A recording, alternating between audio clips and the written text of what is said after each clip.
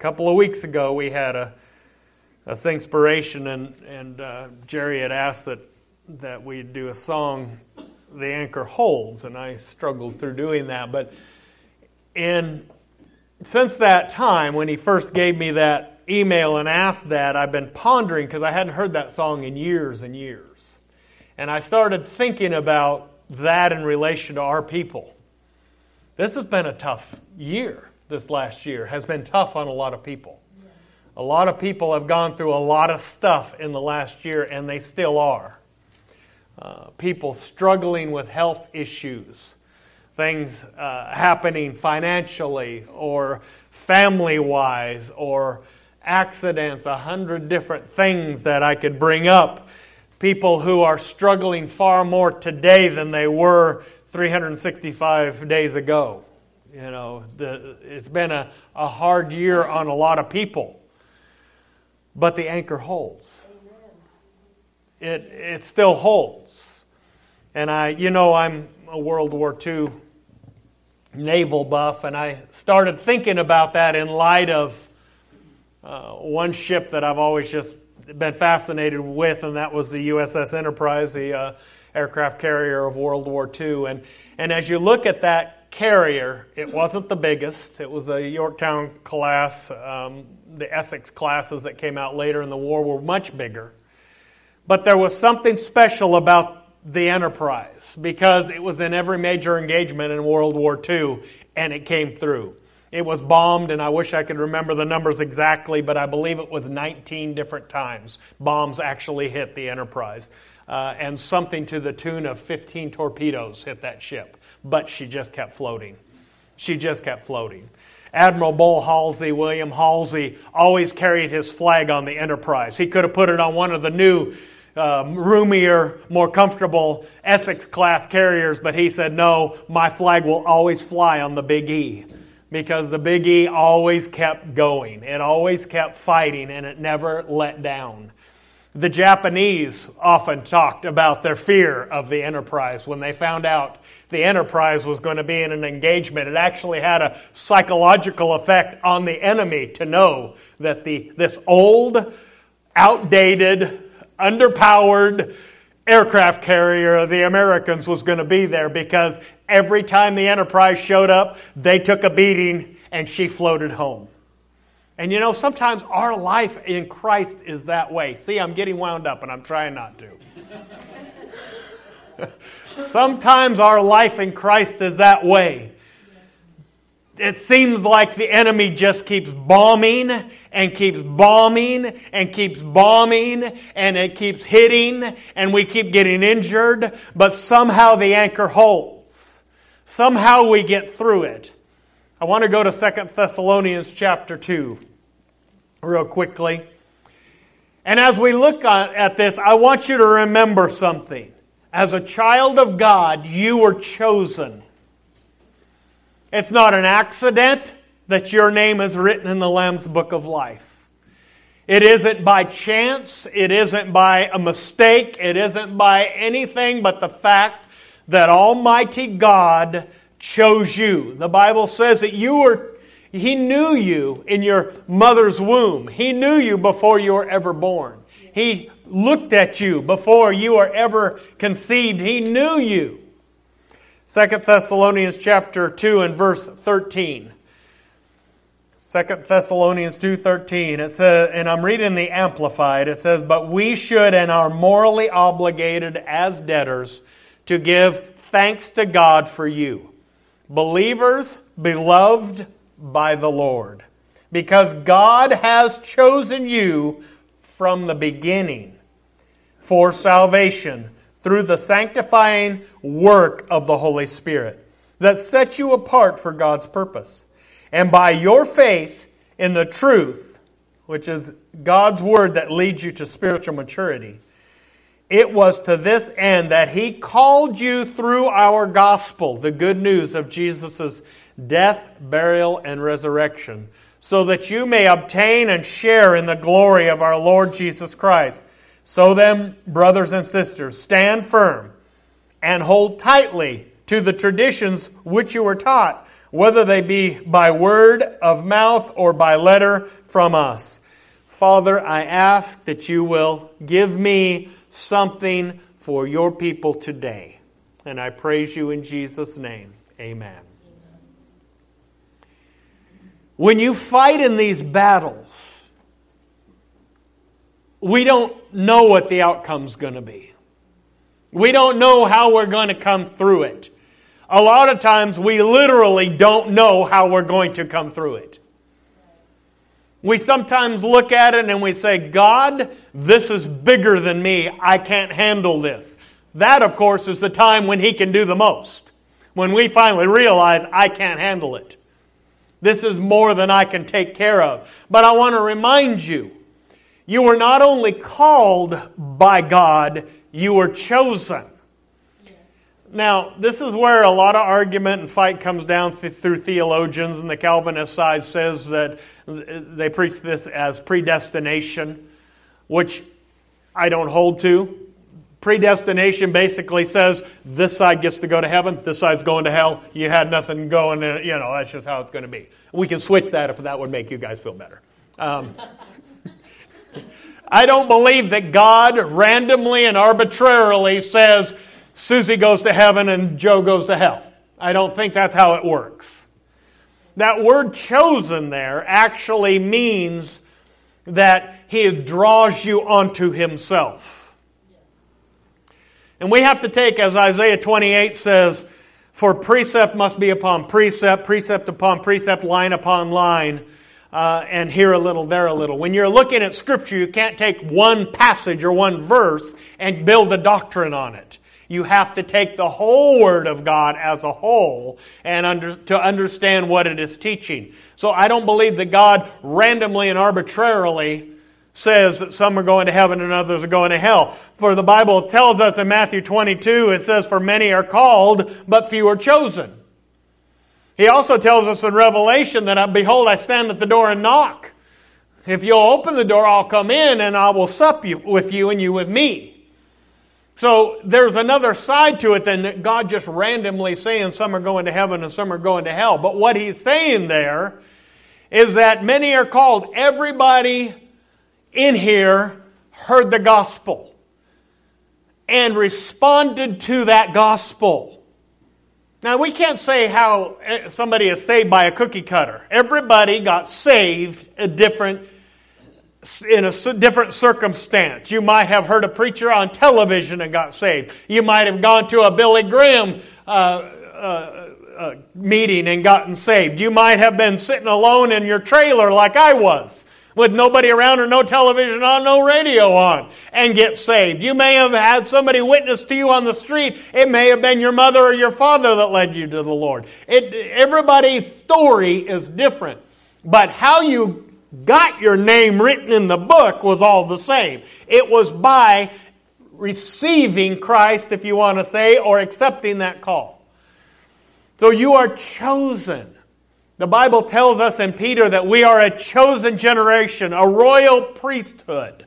We are supposed to carry that banner with us. And I'm telling you this today to encourage you to realize that when you're in the midst of that battle, you have to remember, I belong to Almighty God. The devil is throwing everything he has at me, and he is fighting me with everything he has. But I belong to the risen King, the Lord of Lords, my King and my Savior. There is nothing the devil can do about it. He can rage, he can scream, he can holler, he can yell, he can try to deceive you, he can try to warp you, he can try to bring distractions into your life, but there's nothing that Satan can do to take you out of the hand of God. He can do whatever he wants, but we are God's people. Called is an invitation. God invited us.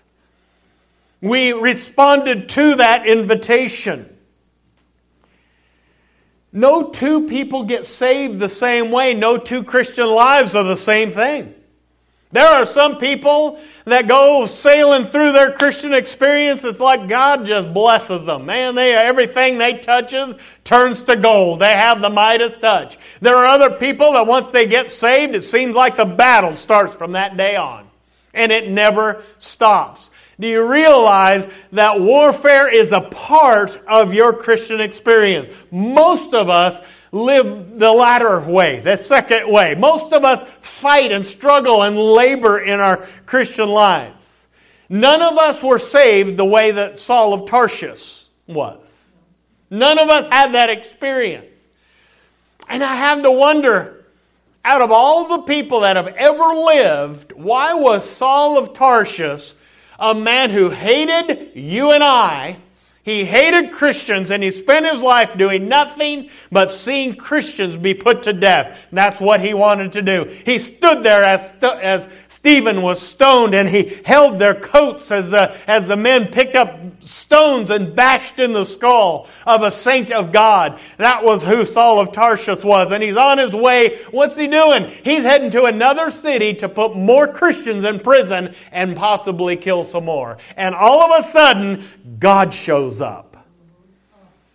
And he said, "Hey, stupid." No, that wasn't exactly. Your translation may not say that. But basically, "Hey, dummy, what do you think you're doing? You're kicking against the thorns here, guy.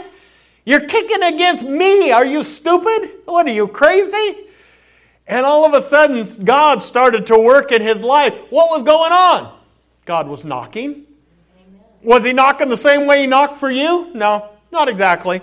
But it was the same principle. God was knocking. Sometimes it's when you get in a car accident and you're laying in a hospital, and all of a sudden the Spirit of the Lord starts to work in your life, and you say, "God, I can't do this anymore." Sometimes you're sitting in a jail cell and you're facing serious charges, and you say, "God, if you're real, Lord, I need you now." You know what? When you say, "God, if you're real, will you show me something?" You better be ready, because it's about to happen. Amen. God will show you. Sometimes it's when you're in the doctor's office and he's just giving you the worst diagnosis that you've ever heard. Sometimes it's just sitting at the feet of your grandmother as she's telling you a Bible story. But whatever it is, it's the same thing that was happened to Saul of Tarshish right here. God was knocking. And Saul accepted that call. So he goes into the city. But you know what happens? This is where you and I come in.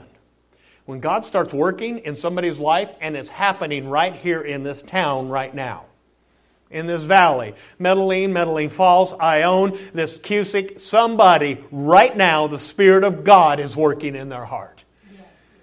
God is prepared. Isn't that what the Bible says? No man comes to the Father except the Spirit draw him. There are people being drawn. You didn't wake up one day totally oblivious to God and 5 minutes later say, "I think I'm going to get saved now."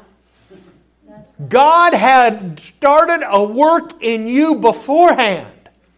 And along the line, as God was working and fomenting and building that within you, all of a sudden, somebody showed up at just the right time. Somebody, I was listening to a preacher a while back, and he was talking about an incident that happened at their church, and a huge church. And he said their head of security told him a story. He said, last Wednesday night, when Bible study was going on, we were checking the parking lot, and we found that there was a young lady whose car was broke down. And so we went and took care of her and helped her out and got her on her way. And he said, and this was the next Sunday morning, he said, "Pastor, I just wanted you to know that woman is not here, but her parents are here." And he said, "Okay, why are the parents here? What's going on?" And he said, "Well, let me let you talk to them." So he brings in these two parents, two Jewish folk, a man and a woman, obviously. And they come in, and he greeted them and talked to them. And he said that the man looked at him and he said, "I don't even know why I'm here." He said, we have never, ever in our lives ever stepped foot in a church. We have never been to a church. And he said, "I don't even know what to expect." And the pastor said, "I'll tell you what to expect. You're going to meet a whole lot of happy people because they're saved. They know Jesus Christ. They're going to be happy and joyous, and the choir's going to sing loud, and they're going to lift up their voices in praise, and it's just going to be a great time of worshiping God. So you come on." And so he let him out and he put him in the service, and he said the Lord just moved the message, and he started preaching out of the Old Testament, and he talked about the God of Jacob and Isaac and Abraham, and he talked about how God used a mule to proclaim the truth, and he talked about all the Old Testament stuff that led to Jesus Christ. And he said afterwards, the man came up to him, or actually went to the head of security, and he said, "Do you know the pastor?" And he said, "Yeah." And he said, "Would you leave him a message?"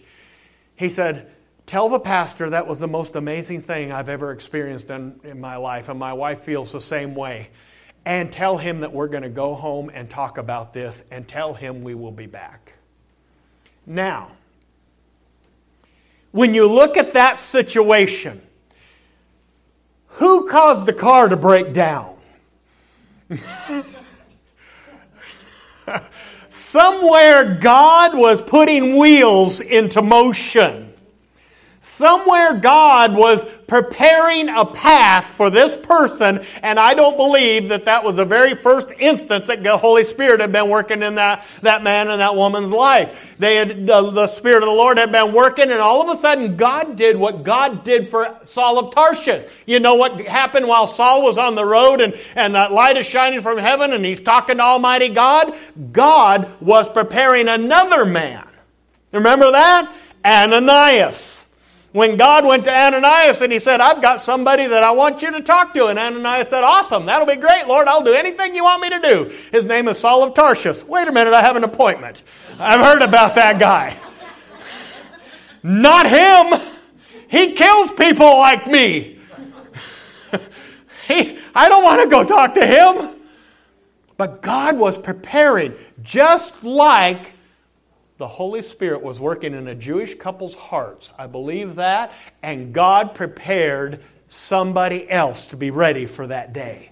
And God used that circumstance to bring that couple to church. And I believe that God very possibly could save a family because of what happened when a car broke down and a Christian acted like a Christian.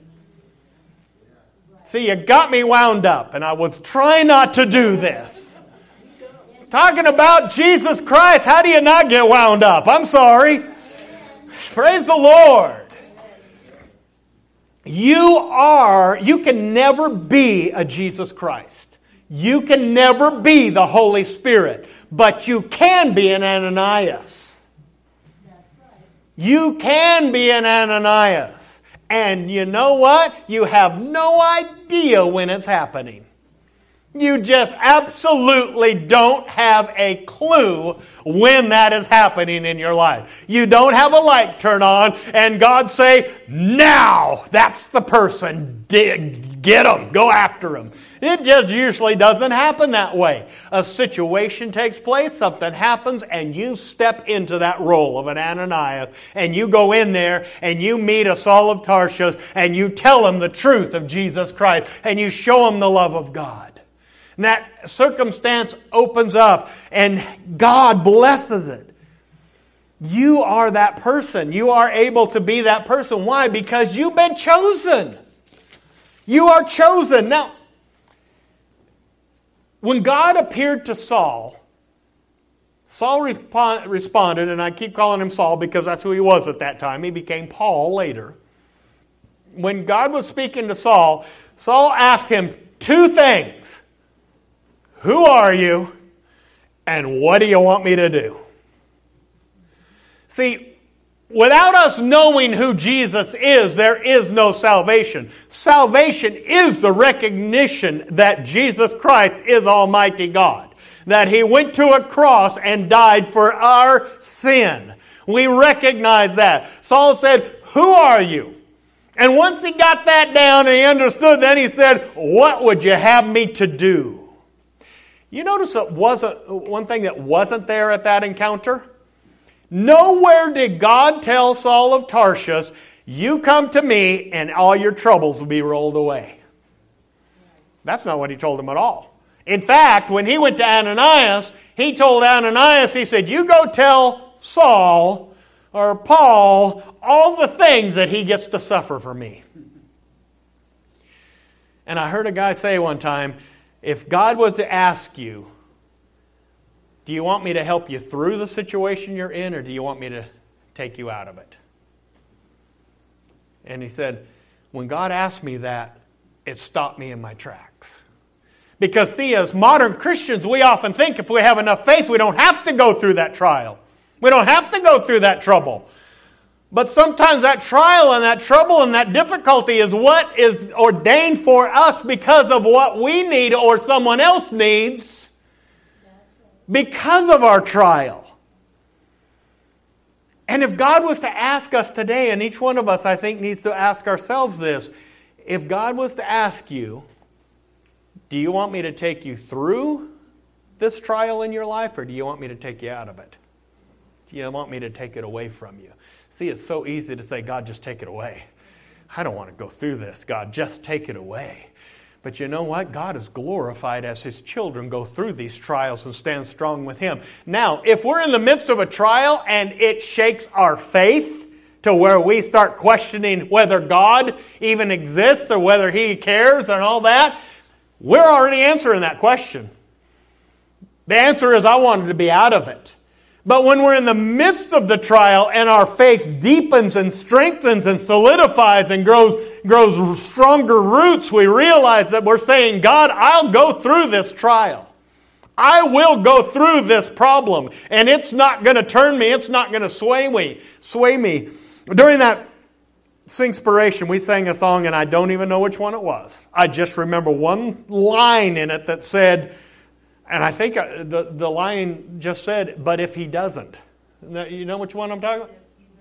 Even if He doesn't?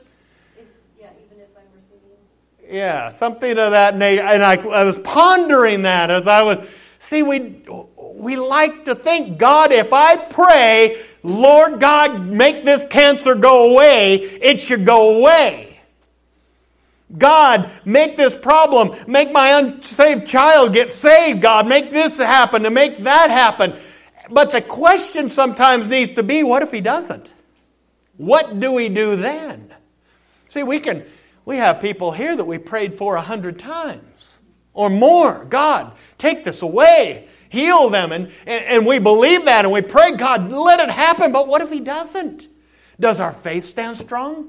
Do we stand with Him? Do we let it shake us? Because you know what? God doesn't always heal. We sure love Him too, but we have loved ones who have gravestones on top of them right now because God didn't heal. Because God didn't do what we wanted Him to do. But our faith isn't in faith. Our faith is in God. Our faith is not in miracles. Our faith is in God. See, you're making me preach a lot longer than I intended to, too. Our faith is in the realization that Almighty God is in control. See, He never promised to give us everything we want, but He did promise that He would be everything we need. And if there's one thing I could leave you out of this message today is that line. That you need to hold on to and you need to pray about and you need to meditate on and you need to carry with you throughout this week. God did not promise that He would give you everything you want, but He did promise that He would be everything you need. Amen. If we can get that into our spirit, the way we deal with problems and trials and battles and struggles would be so much different. Because, see, in the last 40 or 50 years, we've had it preached to us the other way around. That He would give you everything you want. But God didn't say that. We don't give our children everything they want. We love them too much for that. But you know, sometimes God calls us into the heat of the battle. Somebody had to storm the beaches at Normandy. Somebody had to charge at Gettysburg. Somebody, you can go down the list. Somebody had to be in the battle and in that fight.